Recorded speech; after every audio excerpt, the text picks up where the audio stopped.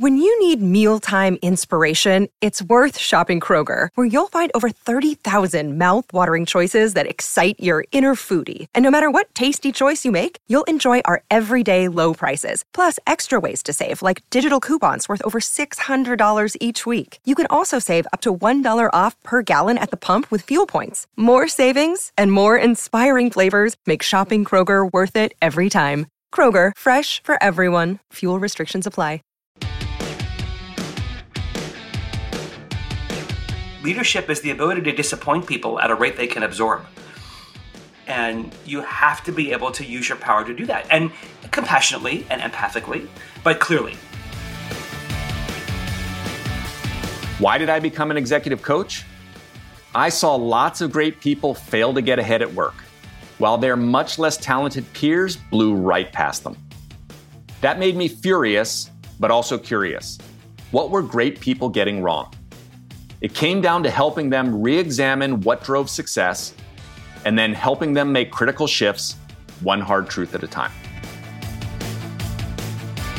Feel like you're doing everything you were told, but you're not moving ahead at work nor having the impact you seek?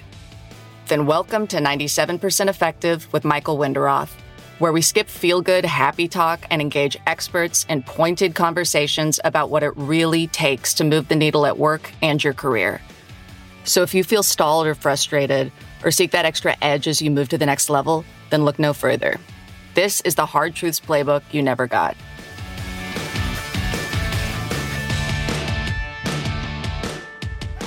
Hi, I'm Michael Winderoth, and you're listening to 97% Effective.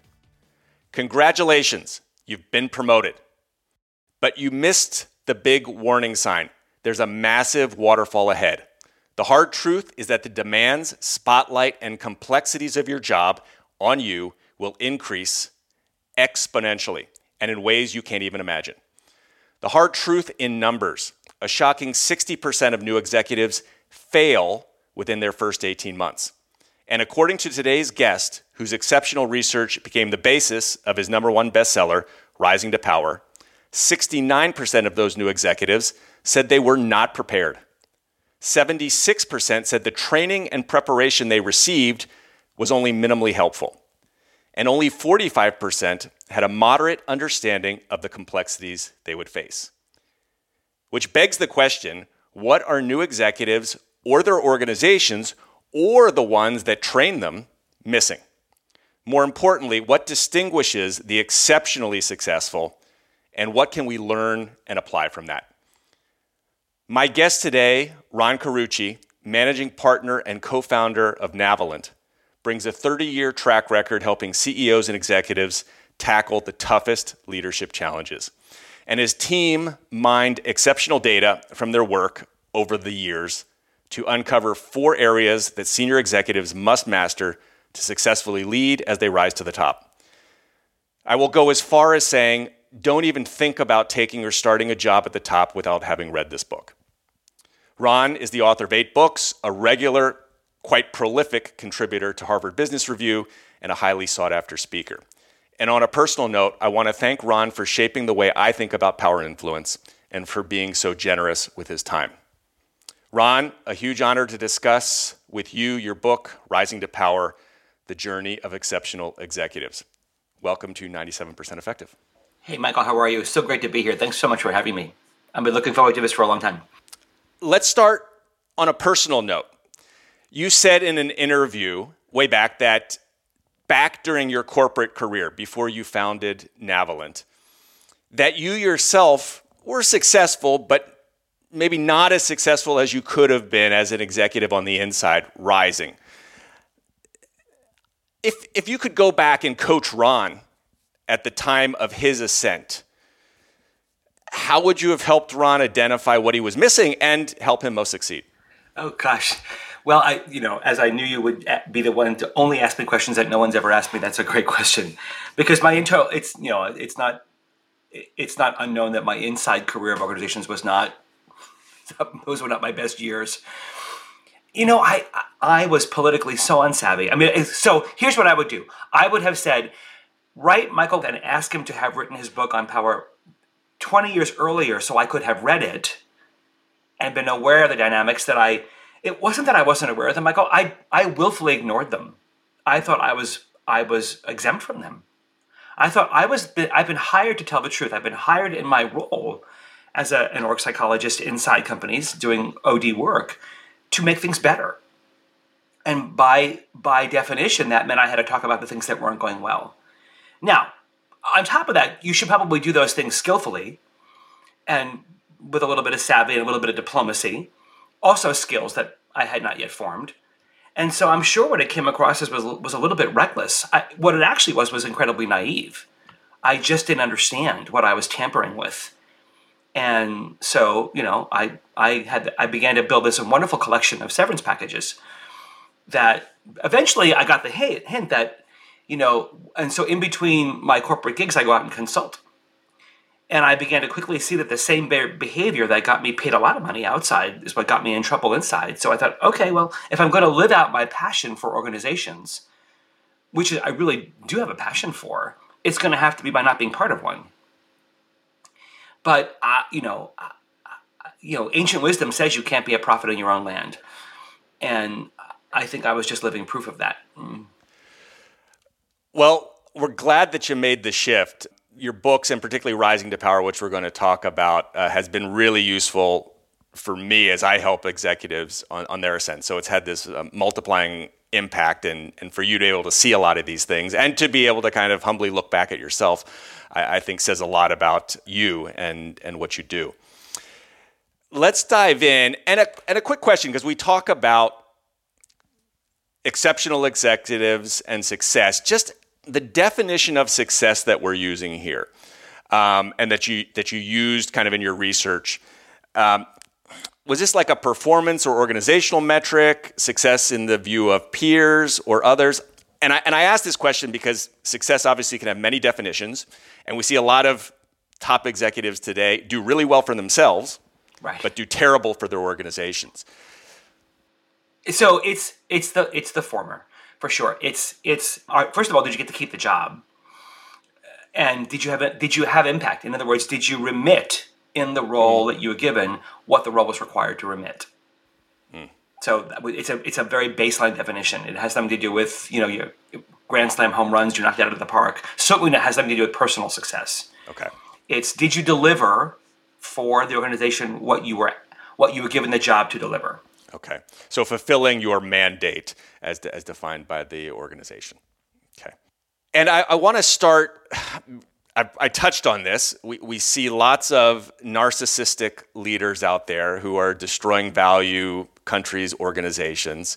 And that gets a lot of our attention and frankly gives power, the title of your book, that is a central part in mine, a really bad name. And one thing that really jumped out to me in your research and your book is that you found that most executives failed not from abusing power. This is where most of our minds go, but from abdicating their power. I have found, since I've read that, an incredibly profound statement, one that just really stuck with me and sticks with the executives that I talk about. Can you say more about this point? Yeah, it was certainly the biggest shock to one of the biggest shocks to me in the research. And then suddenly I screened my career of clients and realized, oh my gosh, that's where they all struggled. In many ways, they, because they didn't have the benefit of your book, they were trying to overcompensate, right? So I don't want to be perceived as the guy Michael Wunderworth writes about. But so to avoid that, I'm going to run the other way to such an extreme. I think you and I both of our research certainly crosses the path on a number of different elements of power, none the least of which is we don't teach people how to use it. We don't do a good job of teaching people that it's an asset to be stewarded, and you have to learn to steward it, preferably long before you actually have it. So leaders in their desire to be popular, to be liked, to not disrupt, or make people uncomfortable, to almost be Santa Claus, distribute yeses, affirmations, it's the benevolent dictator thing. At the peril and the performance of their organizations, they don't realize they're diluting and confusing people with that lack of, your power is meant to be used for a greater good. And you have to appreciate that leadership is the ability to disappoint people at a rate they can absorb. And you have to be able to use your power to do that. And compassionately and empathically, but clearly. And narrowing people's focus by saying no, for example, one of the things that leaders who abdicated their power struggled with, is actually one of the greatest gifts you can give them. Because now you've clarified the lit path towards success. But if the aperture is so wide, and the priorities are changing by the day, and suddenly there's a crisis du jour, all you do in your self-perceived benevolence is dilute their efforts and make them feel meaningless.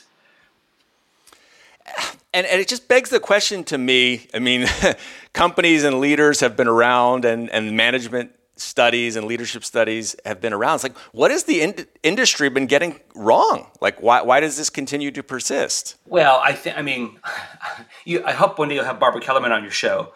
Her book, The End of Leadership, I just thought was a fabulous look at the answer to that question. Leadership's an industry. It's not, we've lost sight of the fact that it's actually a capacity you have to create. And we do need leaders. But for all of the billions and billions of dollars we spend investing and cultivating them, we're clearly falling way short. I think there's lots of reasons for that. Not the least of which is people are getting to these roles now much earlier. Yeah. I just literally spent the last few days with a CEO of a very large company in the United States, and it was they were having sort of a sudden need for our intervention. So it was a very quick, from the time we first met to the time I was with his team this week, it was like 4 weeks. And when I first met him it was by video call, and his CHRO was the one who was brokering the meeting, so she was there. And then he came on the screen, and I'm sure if it was videoed, I would look like this. And my first question was, wait, where's your dad? Like, he looked like he was 23. He turns out he just looks really good for his age. But they're just getting younger and younger and younger into these roles these days with less and less preparation. And I think we don't appreciate the depth of what it takes to prepare these leaders. So we send them off to Harvard for a week, or we hire them a coach. And of course, today, coaches have proliferated like a bad rash. And so, with very little training, you can go to Costco and get a certification now to be a coach. And so with no basic clinical skills to know that they're seeing pathologies right in front of them, like narcissism, the one you talk about in your book, and what to do about it. And so we're teaching them to be confident and better, here's some listening skills, techniques, and barely scratching the surface of what it really takes to cultivate true executive level leadership. And it's sad because I think the rise into power was born out of a very personal tragedy for us. We had been working with a CEO. It was our second major enterprise with him. He took us with him when he went to run another big company. And in the middle of a transformation, new design comes to light, and we put people in the new design. And one of the younger leaders, clearly on every hypo list in the company, was given a much bigger job. No surprise to anybody. And as we sort of passed the baton off, we'd done all of our help to start the new enterprise up, and off we went. About 9 months later, I saw his name in my caller ID, and I thought, oh, it's David. He's calling to check in and see how things are going. And I'm anticipating all these wonderful stories, how the new design is playing out and the impact he's having and blah, blah, blah. He was calling to tell me he'd been fired and that he needed help networking. And I could barely catch my breath. Within an hour and a half, the CEO called to say they had to let him go, and more than subtly implying that part of the failure was mine for not having better prepared him. And I thought, that's the call no consultant wants. And so I asked him, I said,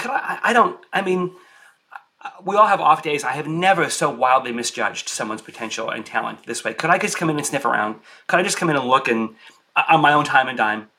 Just because we can both learn. And so he said, sure. So we went around and sniffed around and tried to retrace the 9 months to see where could this have gone sideways. And that was the investigation that led to our 10-year study for Rising to Power. Because what we found, Michael, was profoundly disturbing.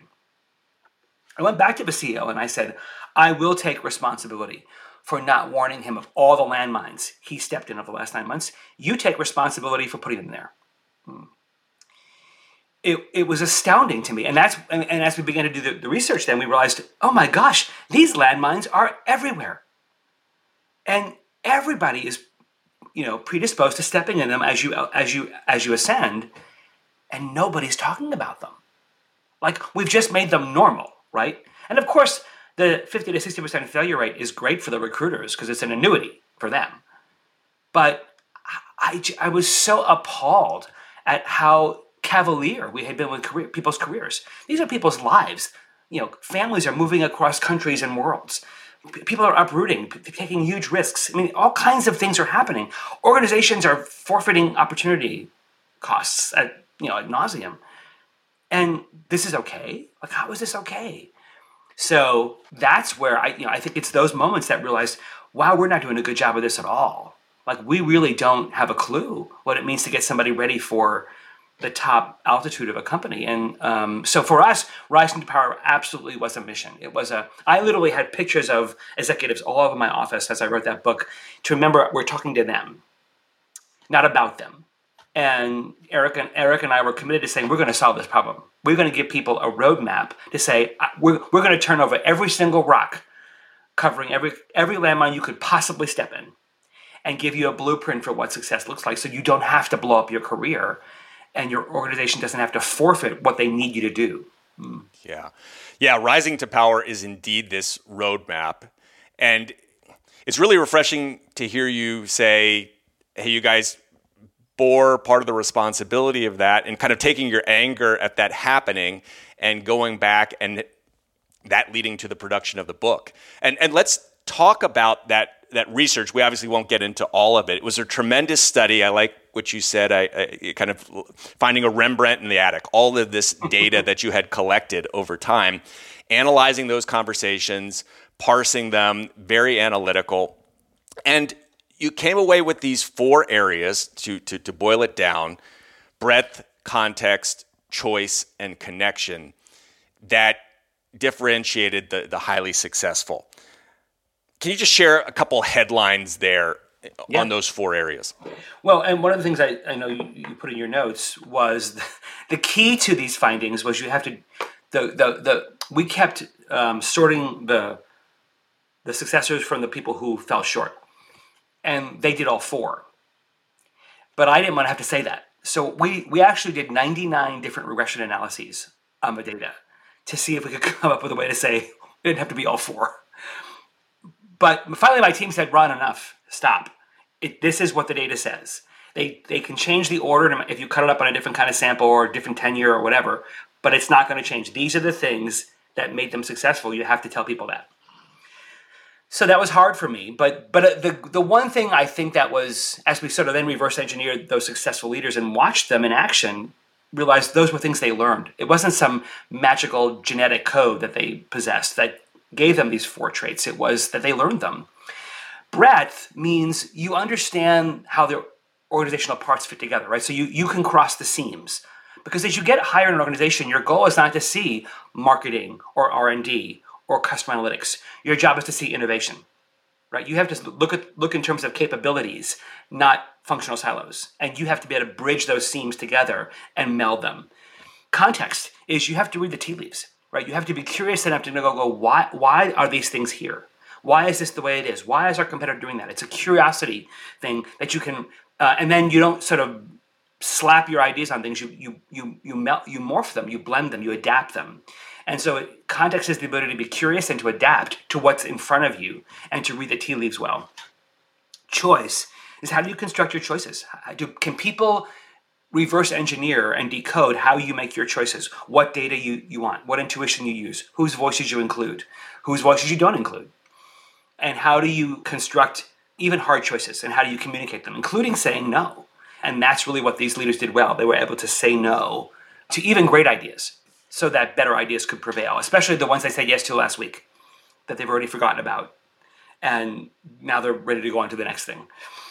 And then last is connection. This is the level of relationship you build with your people above you, your peers, and people below you. It's a 360 look at how you ingratiate yourself, how you build connections. And the key thing about these leaders was that they prioritized their relationship network, not by who they needed something from, but by who they could help. Who were the people whose success they could contribute to was more of a focus of their time than what do I need from you. So 4 really hard capabilities, all learnable. The time to learn them is not when you've been given your first vice presidency. Right. Which is when most people begin to realize that they don't know them. And of those 4, because you have worked with so many leaders in this transition phase, is there one that's typically more overlooked or hardest, or is really dependent? Context really matters for context, okay. Right? So for example, if you suck at choice, but you're in an environment whose governance structure is absolutely a mess, you're probably not going to get picked up on it very quickly. What we did notice was that connection and context are quicker fails. So in that 18-month window, those are the 2 you're going to fail fastest on. Whereas breadth and choice are take time to show up as failures. So those are later failures in your cycle. So I think what really matters, Michael, is what did you show up with? Most people have some degree of capacity for some of those, right? I mean, it would be wildly, terrifying to know that someone reached a senior level role and had none of those, because that means they really need to read your book. You've been listening to 97% Effective with your host, Executive Coach Michael Winderoth. If this interview is making you think, make sure to share it with a friend. Now, back to our interview.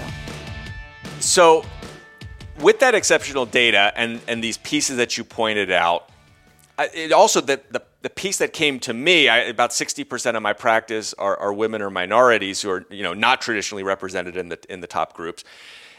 I imagine you could have done or could still do some segmentation. Was there anything you noticed differences between subgroups? We didn't do that. We didn't. I would be remiss to try and cut the data up like that, having not done it. I suspect we would have found just 1, underrepresentation. 2, a lot of folks asked us about the gender thing. So we went back and did reverse engineer the data against existing research for women in leadership to sort of see how do those square up.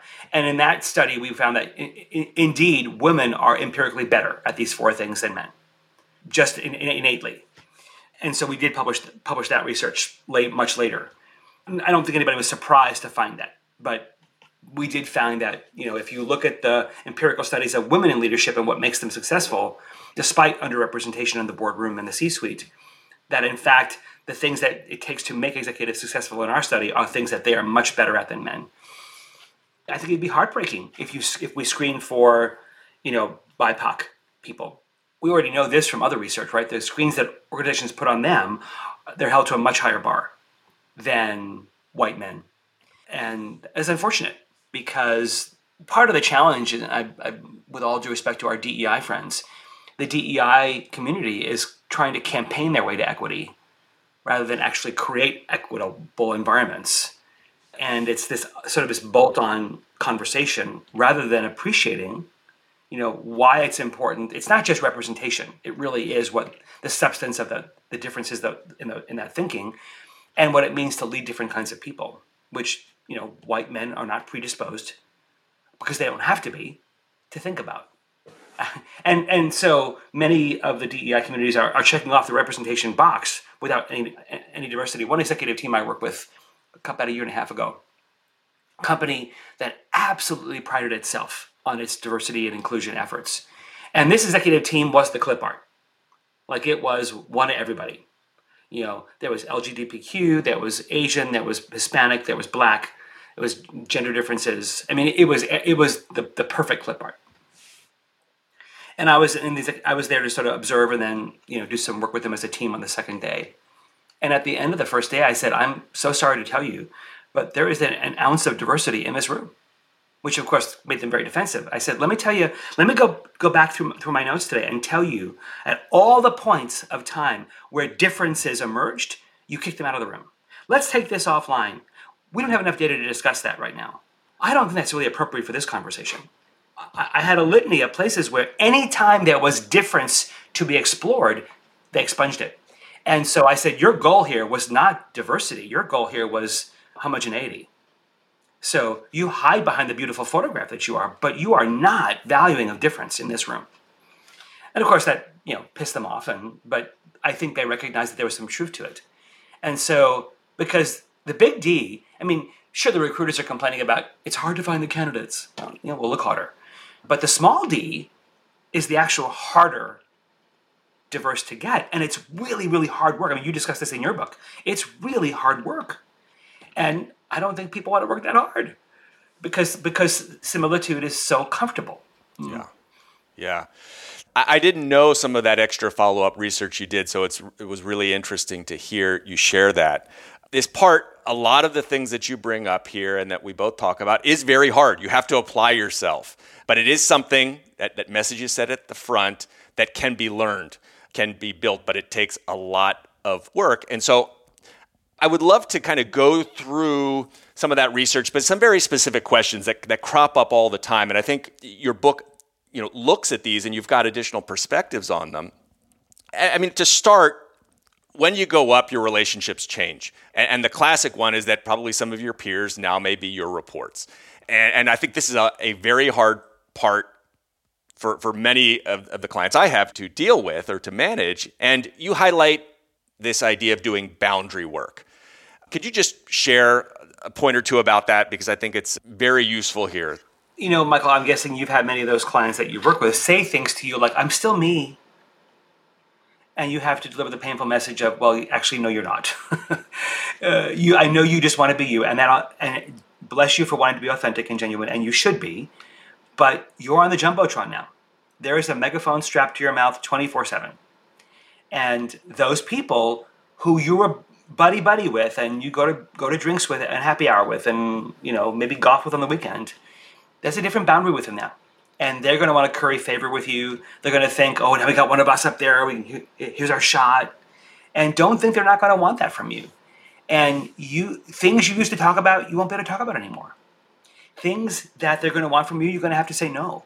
You're going to have to tell them all the things that you privately thought about their poor performance or their lack of skills or the places where they were falling short. You now actually have to tell them about that.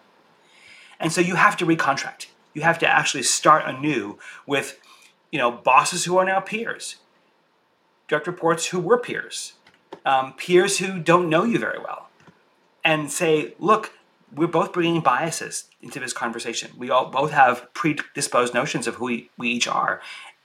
How are we going to change that? This relationship is still very important to me, but it's going to have to be enacted in a different way. How are we going to negotiate those boundaries? And be very clear on, hey, we can't talk about this anymore. Or sometime I won't be able to go to happy hour with you guys anymore. And it's hard. And you're going to sit there at your desk and you're going to watch the team leaving the building, figuring out what club they're going to meet at or what restaurant they're going to meet at for happy hour. And you're going to be sitting there with your full inbox thinking, is this really what I signed up for? Yeah. And that's part of the job. It's part of the job. And I like what you said there around the recontracting, then the ability to carry it through. Right. And follow through on it, which is the really hard part. Because a week later, after you have that contracting conversation, someone's going to come and say, hey, Michael, I know this is off the record here. What's going on with Gina? Like and then it's going to, and you're going to want to collude. Yeah. Or, hey, I heard this, is it true? And you're just going to have to and it feels so good to be on that inner place and to have the juicy information. And that's all about learning to steward the power that comes with your role. Yeah. And probably some of the more difficult parts when you're kind of on the inside. If you're brought in from the outside, you clearly don't have those relationships. Right. But then the flip side of this is you now start to play, you've gone from the A League into the Champions League, and you're dealing with new people at the very, you're working more as peers with some of those people at the very top. And, you mentioned this piece that very important to kind of very early on diagnose the power structure, the alliances and the dynamics. And is there an effective strategy that you might share here to get people to be thinking about this? Well, that's where I would definitely tell people to read your book. Don't even, that's your book is like a walking x-ray machine to look at, who has influence, who gets budgets, who is the CEO listening to in quarterly business reviews, who's getting ignored, who's a jerk, and trying to sort of do the locker room hazing thing. The problem with your diagnosis is that you cannot conform. You cannot use them. Those should not be cues for you to adapt your behavior. They should be cues for you to figure out how to navigate that world. But the minute you start glomming on to certain actions you think are the currencies of the room, you're not reading the room anymore. You've got to read the room and then say, okay, what's the version of me I want to show up here as? And people, you and I had this debate about, what does it mean to be too authentic, right? And I showing up in a room and saying something stupid or saying something inappropriate or breaching boundaries or being overly sharing isn't a function of excessive authenticity. It's just a function of stupidity. And you don't know how to read the room. So, you have to be, and then not only do you have to read the room, but validate your interpretations, right? If you're already predisposed to feeling insecure about how others see you, just know it gets amplified at the top. Any pathologies you bring up, if you're already predisposed to question people's motives, if you're already predisposed to assume people don't like you, if you're already predisposed to assume everybody loves you, if you're already predisposed to feel anxious about certain types of people, gender differences, personal style differences, the 7th grade gym teacher that you keep transferring into the room, all of that gets intensified at higher levels, and suddenly you're going to be being triggered everywhere. And if you're not aware of what you're managing, you're going to really misread the room and really not take the cues well and bring in some really unproductive behavior. We talk about reading the room and being situationally appropriate, savvy, to kind of what you said at the very beginning. At what point does that start to cross the line? I think this is where people really have the tough time, where you've become something you totally don't want to be. You become very fake. And this is, there's probably that Goldilocks thing where you're somewhere in the middle, but this is very tricky. And, we haven't even started talking about, To Be Honest, your latest book, to be honest. But if you're saying stuff that needs to be said, at what point does that become kind of fake and then feeding a very negative system? It's a great question, Michael. And a lot of people don't know they've crossed that line till long after they've crossed it. Yeah. Here's the litmus test I use. Yeah. So many, on the other extreme are the leaders who won't adapt at all because, that's not me. Well, that's foolish. As you so well say in your book, you're not one thing. None of us are one thing. And so you have to know your audience. You have to read your audience. You have to adapt your style, your influence, to the room. That's not being inauthentic. That's being considerate, right? Now, when that adaptation becomes disingenuous, in other words, you're saying things, acting in ways, currying, sucking up, doing things that belie what you value, things you would tell someone else not to do. And you've told yourself, well, I have no choice because. Or you know that your gut says this feels icky, but it's what you have to do. You have to play the game. When you start telling yourself things like that, you've probably gone over that line. Because if you're compromising your values, hiding significant parts of who you are, manipulating information to engineer a certain response from people to you, first of all, it's unsustainable. You'll be exhausted. And second of all, at some point, you'll cross wires, right? You'll completely contradict yourself from one person to another, and they'll compare notes, right? So what you want to make sure is no matter what room you're in, no matter how you're adapting, if any of the people from any of those rooms were to talk about you and compare notes, they wouldn't feel like they were all talking about a different person. So there's some consistency there. And does it help that litmus test? I find it helps people to write down a couple of those things of when they know they've crossed the lines. Because if you don't write it down, you're always shifting. It's in fact, I love that about your advice about journaling and writing it down. I actually think people should do it beforehand. Yeah. And afterwards, and have a before-after comparison. Yeah. This point around continual learning, but also a check on yourself. Right. And it's a great check on yourself because you're going to see it in black and white. Yeah. Yeah. Especially if what you did afterwards deviates a lot from what you said you were going to do beforehand, you have to ask yourself why that is. Yeah. Yeah, and I think this goes to a larger point too. If you have a great environment around you, other people can also keep you in check, but they're also not going to do that if you kind of kill them every time they bring a message to you. That's right. Yeah, and so this is, I mean, the research again and your book goes much more in depth on all these topics. I would ask this one, with all the pressures, the 24/7, the deliver results yesterday, the first 90 days, hit the ground running. You use this phrase of, it shouldn't be hit the ground running, hit the ground learning. My question to you is, how do execs kind of buy that time when there's so much pressure to deliver right away?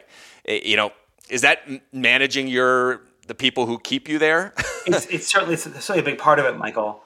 I think when leaders falsely impose on themselves a lack of reality, so pressure is different than pressure that makes you depart from reality, right? Because things are in bad shape doesn't mean you can suddenly, take a 12 or 24-month journey and turn it into a 3-month journey.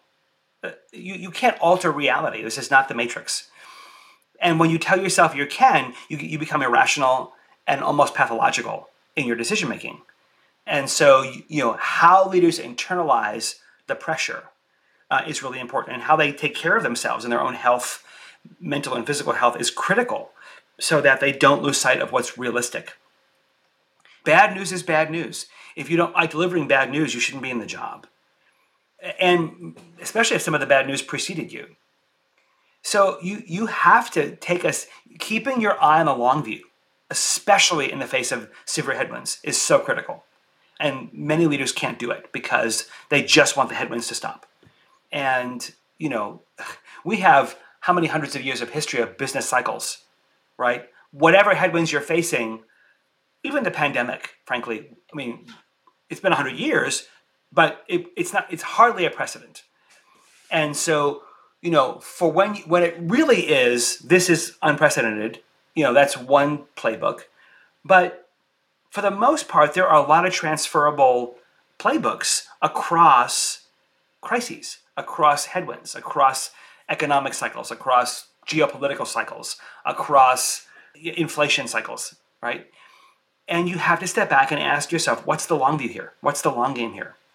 Because if you get sucked into believing that you can alter reality with some self-appointed hero syndrome, and I'm going to buck the trend, or I'm going to, prove myself, or whatever, or I'm going to buy affirmation or favor by making my boss look good, you are really heading off a cliff. There's just not rabbits to be pulled out of hats in those moments the way you would want there to be. Sure, you want there to be, but there's just not. Yeah. Have the long view, and also this part around, I guess, you got to have a thicker skin. But what's the school that you go to develop that? First of all, it's just recognizing, okay, I don't have thick skin. It's just being honest about that. But then we have to ask the question, who thinned your skin? Right? Because thin-skinned is learned behavior. Right? The lack of resilience, emotional resilience, the lack of a capacity to absorb the darts. I'm actually working on a piece right now for HBR on how do leaders take public criticism. We're watching Elon right now, earn the scorn of the world. So what do you do when you're the dartboard? What do you do? And nobody's skin is impenetrable. But if you just have a need to be liked, if you just have a need to not have fingers pointing at you, or to feel ostracized or estranged from people who you've disappointed, any of that, you probably shouldn't be leading. But you can go and get help. You can go to a coach, a trained coach, a therapist, somebody to understand, why is my skin so thin? Why? Because it's not random. There's not some people born with a predisposition to be able to, have armor-coated skin, while some people are just overly sensitive and just can't take the heat. Wherever you are on that continuum, you learned it, and you can relearn something else, but you have to go do the work. Yeah. So looking at yourself and learning. And there are some environments, I'm sure you would agree, that if it really is just a toxic dart-throwing, snake pit, the real question is, is that the environment you want to be in? Can you even succeed in that environment if anybody could? Exactly. And what will that cost you to succeed in that environment? Is it really worth it? Yeah. Ron, this has been fascinating. I would love to talk to you more in depth about the topics. Has there been a question here or a topic that I have not asked that you'd like to address? Oh my gosh, Michael, you've been so thorough. I'm so grateful for that. I think that if I was sort of find the red thread throughout our whole conversation, and I think this is where another place where both of our work intersects, it's preparation. You can be ready for all of this, but you just have to. Nobody shows up at the Olympics, having not trained. Why would you show up at an executive role not prepared and not having done your reps? Wherever you're at in your career, you can start now, right? Especially if that role is 3 to 5 years away. The luxury you now have of really preparing yourself and steeling yourself. Don't waste it. Don't squander it.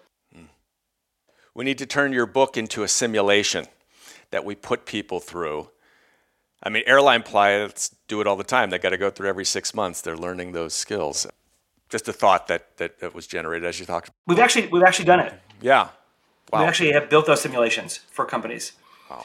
And are they effective? Is it helpful? It's very powerful because we watch you for like 3 days run the future of the company, and we engineer new behavior. So we're watching everything you do. We give you feedback, along the way, and Tremendous. The simulation sort of can last 12 to 18 months of time in 3 days. So we'll do some work, watch you do it, fast forward 6 months, put you back in the simulation, fast forward a year, and watch you, deal with the challenges of what the future of that role and that work will require. It's very powerful. We call it rehearsing the future. Rehearsing the future. Rehearsing the future. Ron, obviously your book, Navalent, but what is the best way for people to follow and see more of your work? Certainly follow me on LinkedIn, Twitter, well, as long as we still have Twitter, and certainly at navalent.com, navalent.com, you'll find lots of downloadable ebooks, assessments, videos, online courses. There's an online course to go with Rising to Power. You can go take. You can find that at navalent.com. And yeah, please do stay in touch. Awesome. Thank you so much, Ron. What a pleasure. Right back at you, Michael. Thanks. Thanks for listening to 97% Effective, where we skip happy talk and help you break through and ascend one hard truth at a time. Help others discover this show. Leave a review and rating wherever you listen to your podcasts. And if you like what you heard, you can get free resources, including the first chapters of Michael's book, Get Promoted, on his website, www.changwenderoth.com. That's www.changwenderoth.com.